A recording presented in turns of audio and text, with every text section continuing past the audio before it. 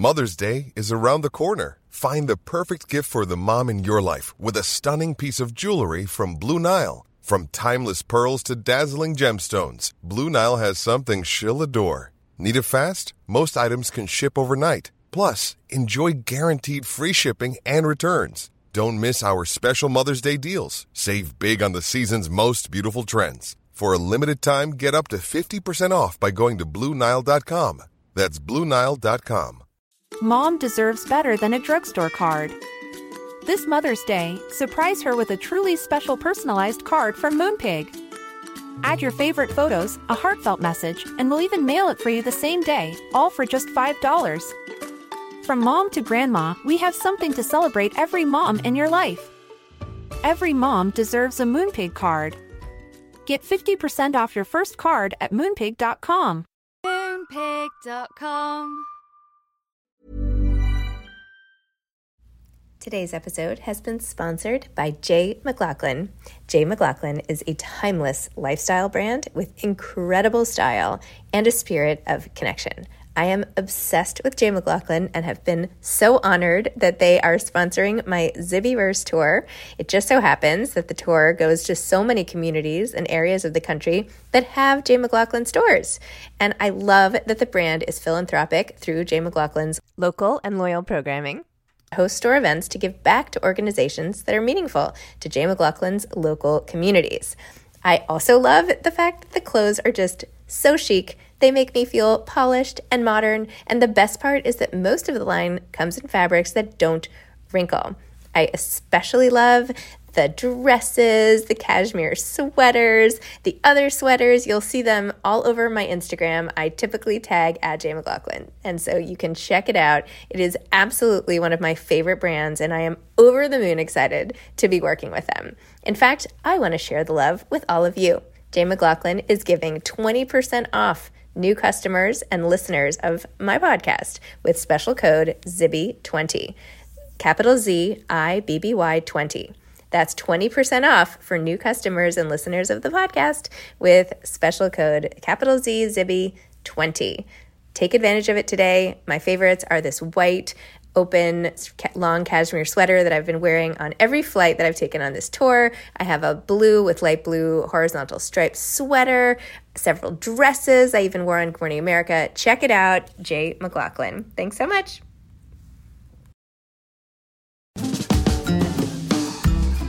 Hi, I'm Zibby Owens, the creator and host of the award-winning podcast that you're listening to right now. Thank you so much, called Moms Don't Have Time to Read Books. It is a daily podcast, 365 days a year, and each day we talk to an author about all of the things related to their career, their book, their life, and more in 30 minutes or less, because who has time?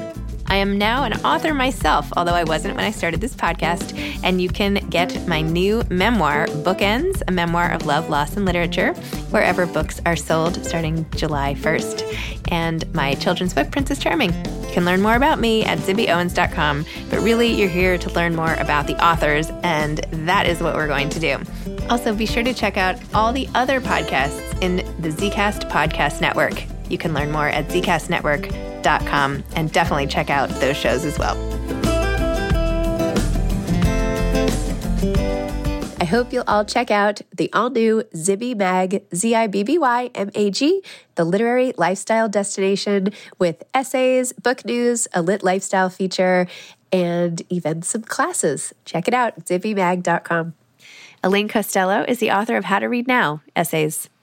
Elaine was named 30 of the planet's most exciting young people by the Financial Times. She was born and raised in the Bay Area.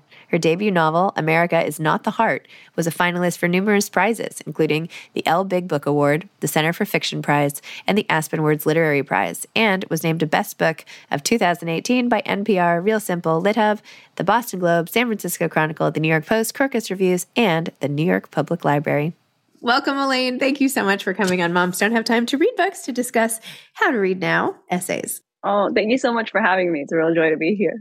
Oh, it's so fun. This is so interesting. There's so much here that I responded to. I have like 1 million dog-eared pages. Oh. Why don't you tell listeners a little about what this essay collection is about?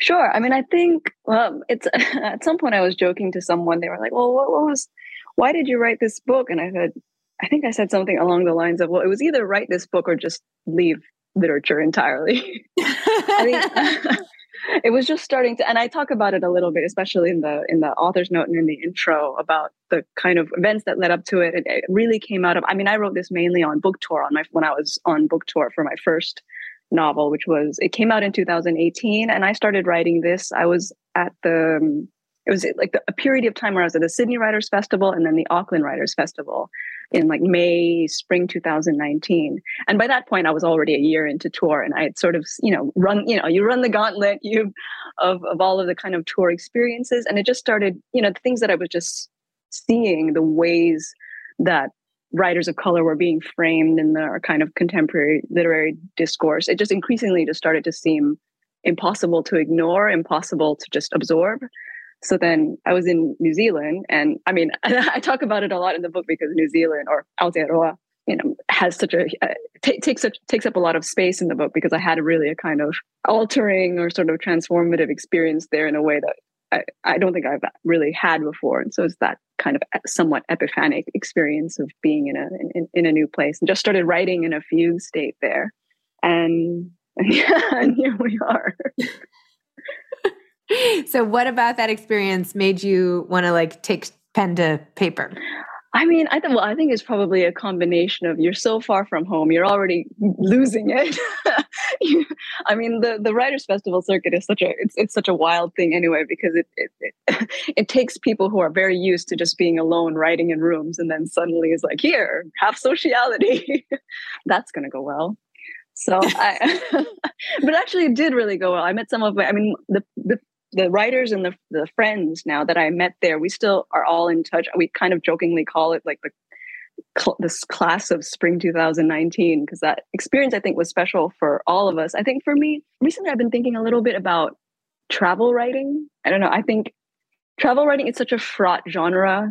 Nowadays, I was saying this in another interview where I was talking about travel writing. I mean, obviously, there is the grand majority of travel writing, and the history of travel writing is ultimately one that's told by a white perspective about sort of the exotic land that now I'm writing back to my colleagues about, the our man in Havana or wherever, or, kind of fetishistic descriptions of like the Philippines and all the mangoes and all the people are so lovely, that kind of writing. So, I think like anyone, I have a trepidation around travel writing, and I was aware myself that the experiences that I was having, I was like, oh God, is this going to be just like Eat, Pray, Love vibes? What am I questioning myself about? But, I also, there's also the subset of travel writing, like James Baldwin writing about Paris or writing about France or writing about Switzerland, in ways that both write about the actual place, illuminate the place in maybe ways that I hadn't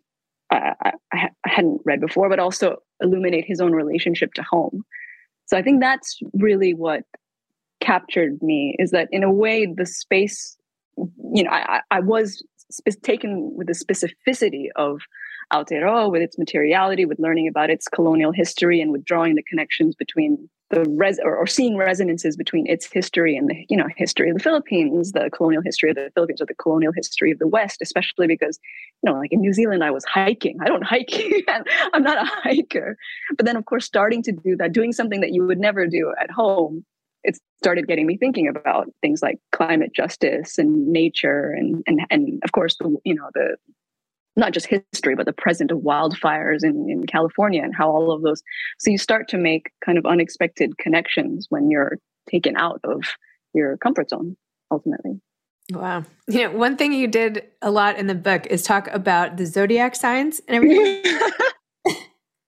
Don't spit your coffee out. It was a near miss. The computer was getting about to get wet there. That was dangerous. Tell me about that. I loved that. I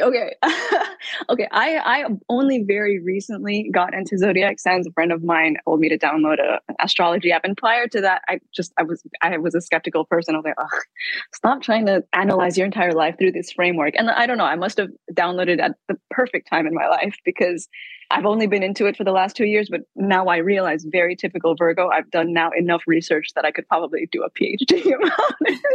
And I mean, genuinely, well, one thing I was joking to a friend of mine, a fellow queer friend of mine, I was like, there's a lot of zodiac signs in here because it's really just important for us to represent queer culture. And he was laughing about that.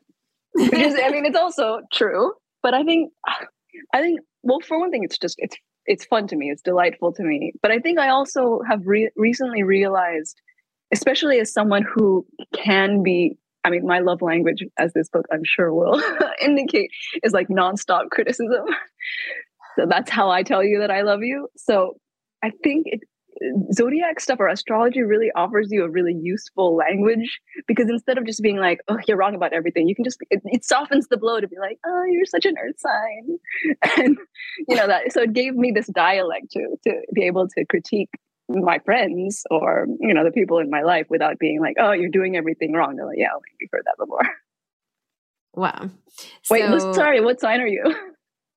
Why don't you try to guess? Do you have any idea? I've known you for 3 minutes, so 3 minutes. I mean, I'm bad at earth sign. I'm going to go with earth sign. How do I know if it's an earth sign? I know what it is. Earth sign is a Virgo, Taurus, or Capricorn. Oh, okay. Well, now now I think I'm shooting. I think I should only get one guess. I'm a Leo. Oh, it's Leo season. Congratulations on Leo season.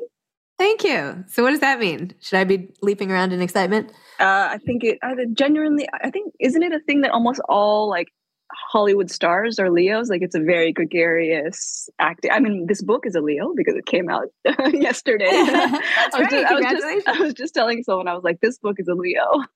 And that's so funny. I mean, yeah, that's really funny to give every book its own zodiac sign and all that.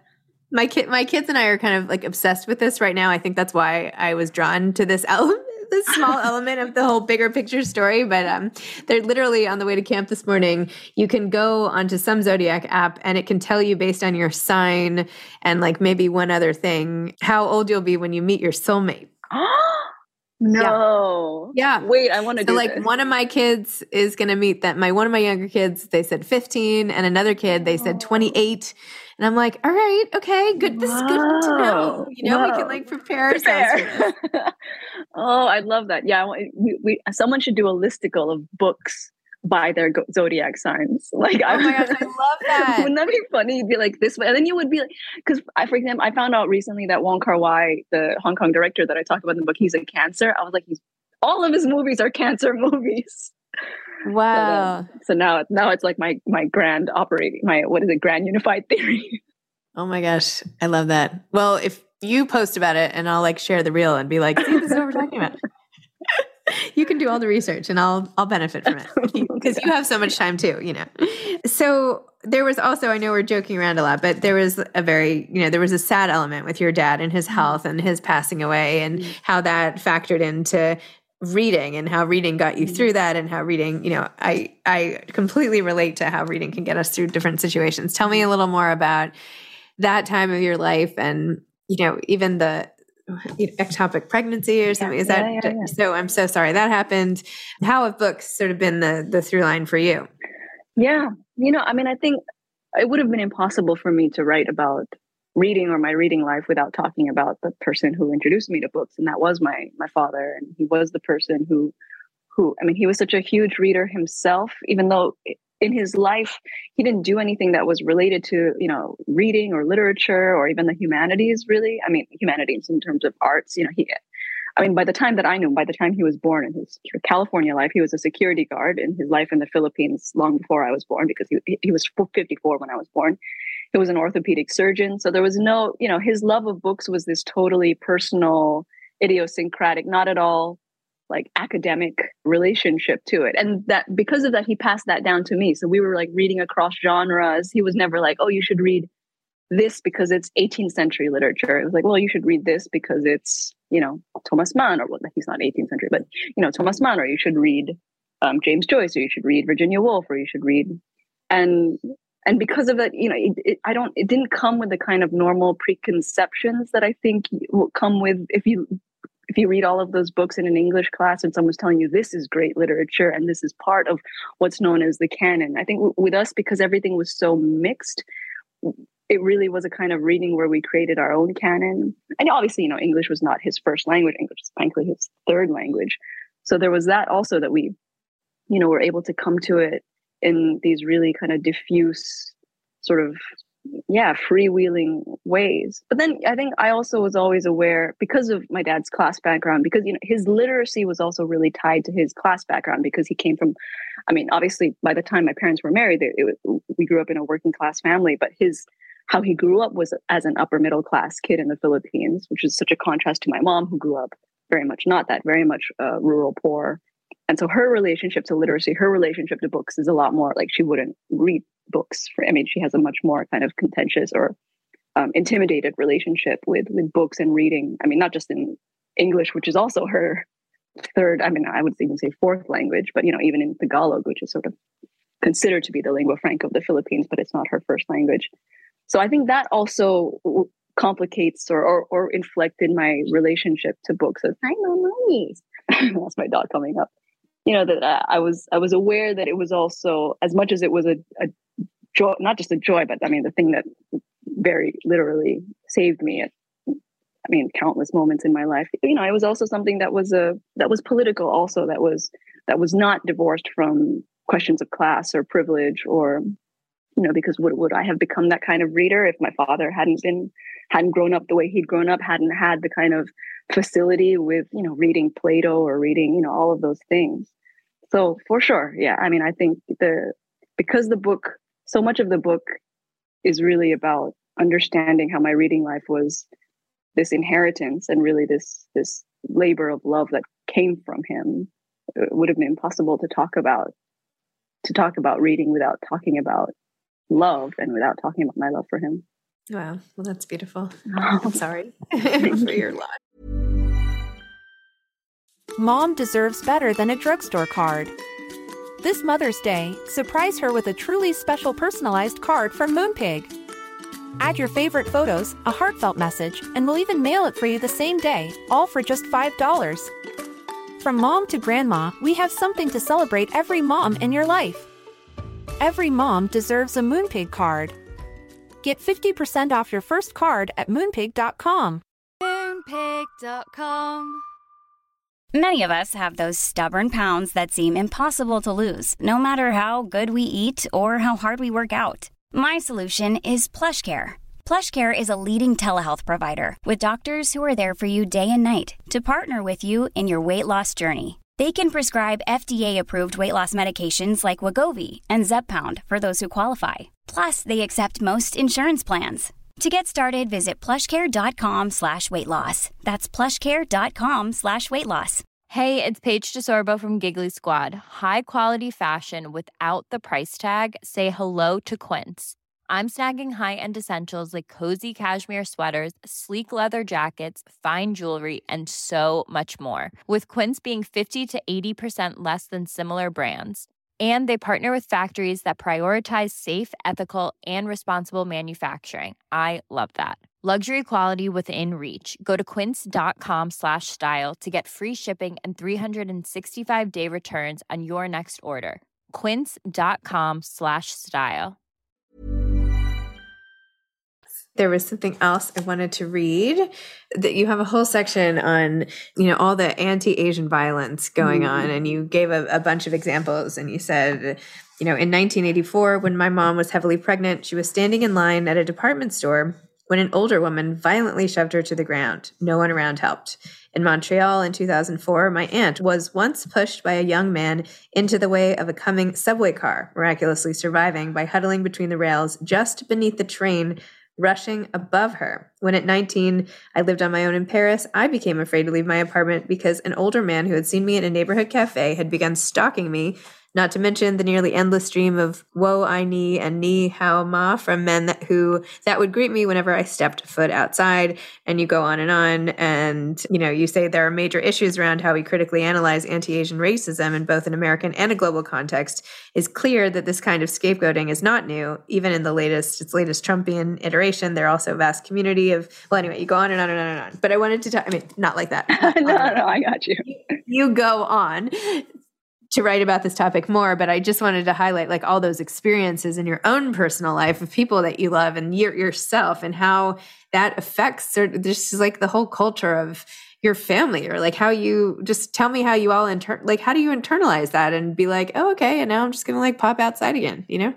Yeah, I mean, to be honest, I don't really think that you do, or in the sense of, I think like most people who experience, I mean, frankly, just the PTSD of living in America, I think a lot of it is compartmentalizing. I think a lot of it, I mean, my family could win the Olympics for repression. So, and I think, and I absolutely would win the gold medal, and know that about myself. I was just joking to someone about the recent Persuasion adaptation, and obviously I won't get into it because then we'll be here for 3 hours. But I was like, this is repressed Persian erasure. Like Anne Elliot is an earth sign and we need repressed person representation. But so, yes, I mean, I think that, I think when I was writing this, I mean, all of the episodes that I'm talking about, I mean, when the accumulation of them, the accretion of their force when you write them in the paragraph, obviously, I mean, I was in researching all of that, I found the old sort of news clipping about my aunt, the one who had been pushed up into the way of the subway car, and I was looking at her photo in this Canadian newspaper and the description of it, and just going, Jesus, it's one thing to have. I think many of us have family stories that then become legend, but then also their edges become worn down with time, just because you tell the story, or because survival requires you to wear those edges down. But faced with the material facts of it, I mean, sort of renews its horror for me. But I think because of that, because of my experience in France, which I talk about, having lived in France and having, Asian French friends who also experience the kind of, I mean, just rampant fetishizing, infantilizing, sexualizing that I think attends Asian women, not just in France, obviously, but here in America. That time was a formative time in my life, and I happened to be in France, but it's an experience that I know. I mean, in all of my group chats and all of my messages is shared by Asian women friends that I know, that grief and that rage and that terror, that all of that is real here, irrepressible. And at the same time, I think it's also important for me to talk about all of the places where Asian American or the Asian American politics and Asian American solidarity also fall short. Where are the places where, for example, it's a kind of an ongoing frustration of mine that there's often these lists of like Asian AAPI readers or AAPI writers you should read, or books you should read, and the lists are all Asian American, but there's no Pacific Islander sort of authors on that list. There's no books by Pacific Islanders or writers from Guam or Hawaii or Samoa or anything on those lists. And I was like, oh, okay, this is just false advertising. Or the ways where the ways that pull towards representation matters type of discourse can pull us towards the kind of idea, a regime of positive representation, or representation where the majority of the stories that we see do focus on, for example, middle class East Asian and South Asian families, and there is an illusion of the experiences of poor Southeast Asian communities, poor marginalized Southeast Asian or marginalized Asian communities, like Asian sex workers, Asian domestic laborers. The kinds of, it's an understatement to say that the Asian American community is not a monolith. I mean, it's both the what is it? I'm trying to remember. Numbers are not my strength, but the statistic that I talk about in that essay is talking about how it's. I think Asians rank per capita as the highest earning racial group in the States. That's not highest earning racial group of color. That's highest earning racial group, period.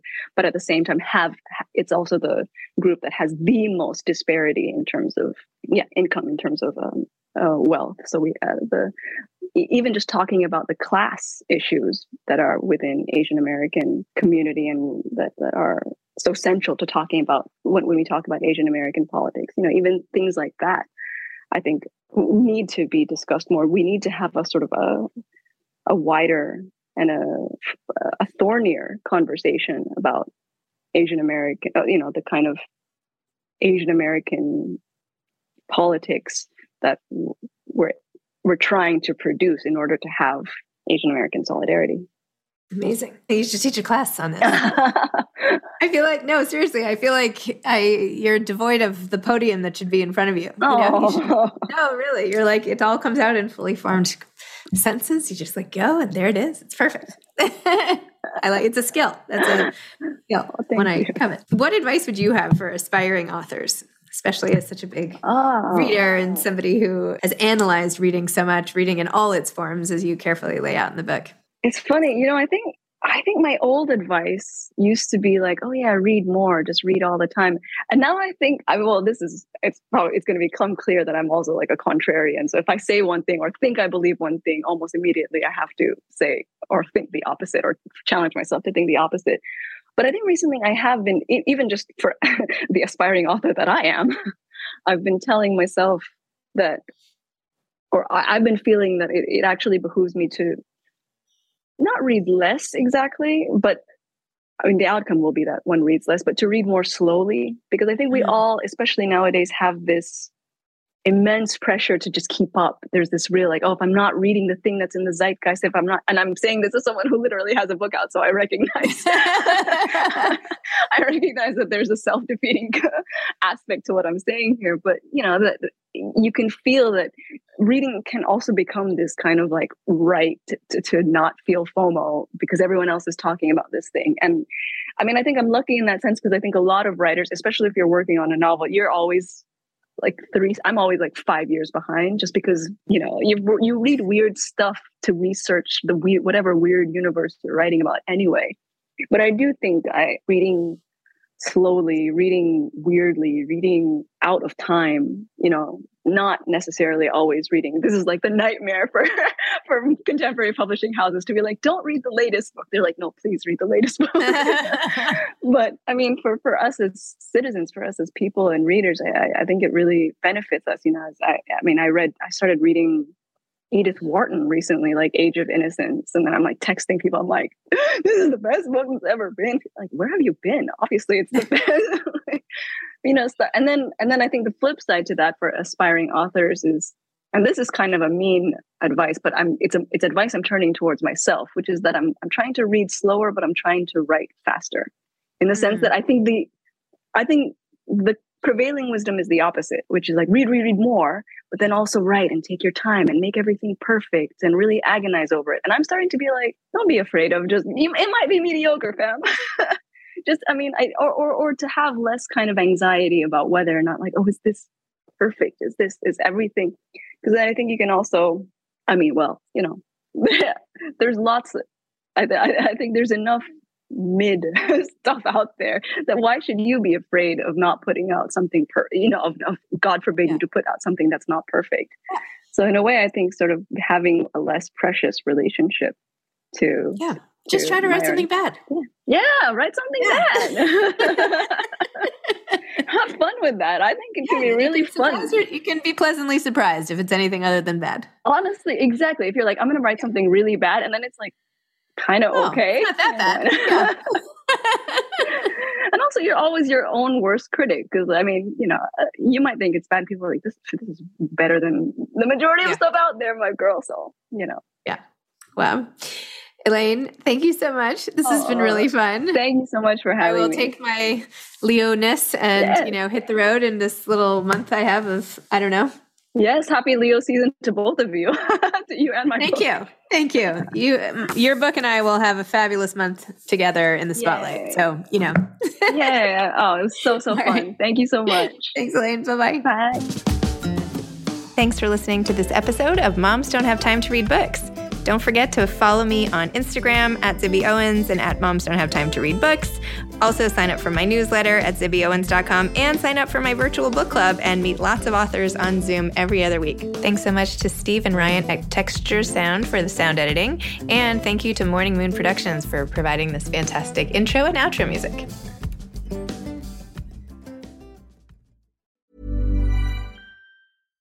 Mom deserves better than a drugstore card. This Mother's Day, surprise her with a truly special personalized card from Moonpig. Add your favorite photos, a heartfelt message, and we'll even mail it for you the same day, all for just $5. From mom to grandma, we have something to celebrate every mom in your life. Every mom deserves a Moonpig card.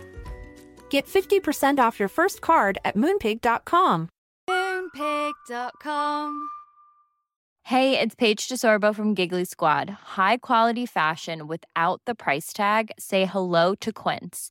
I'm snagging high-end essentials like cozy cashmere sweaters, sleek leather jackets, fine jewelry, and so much more. With Quince being 50 to 80% less than similar brands.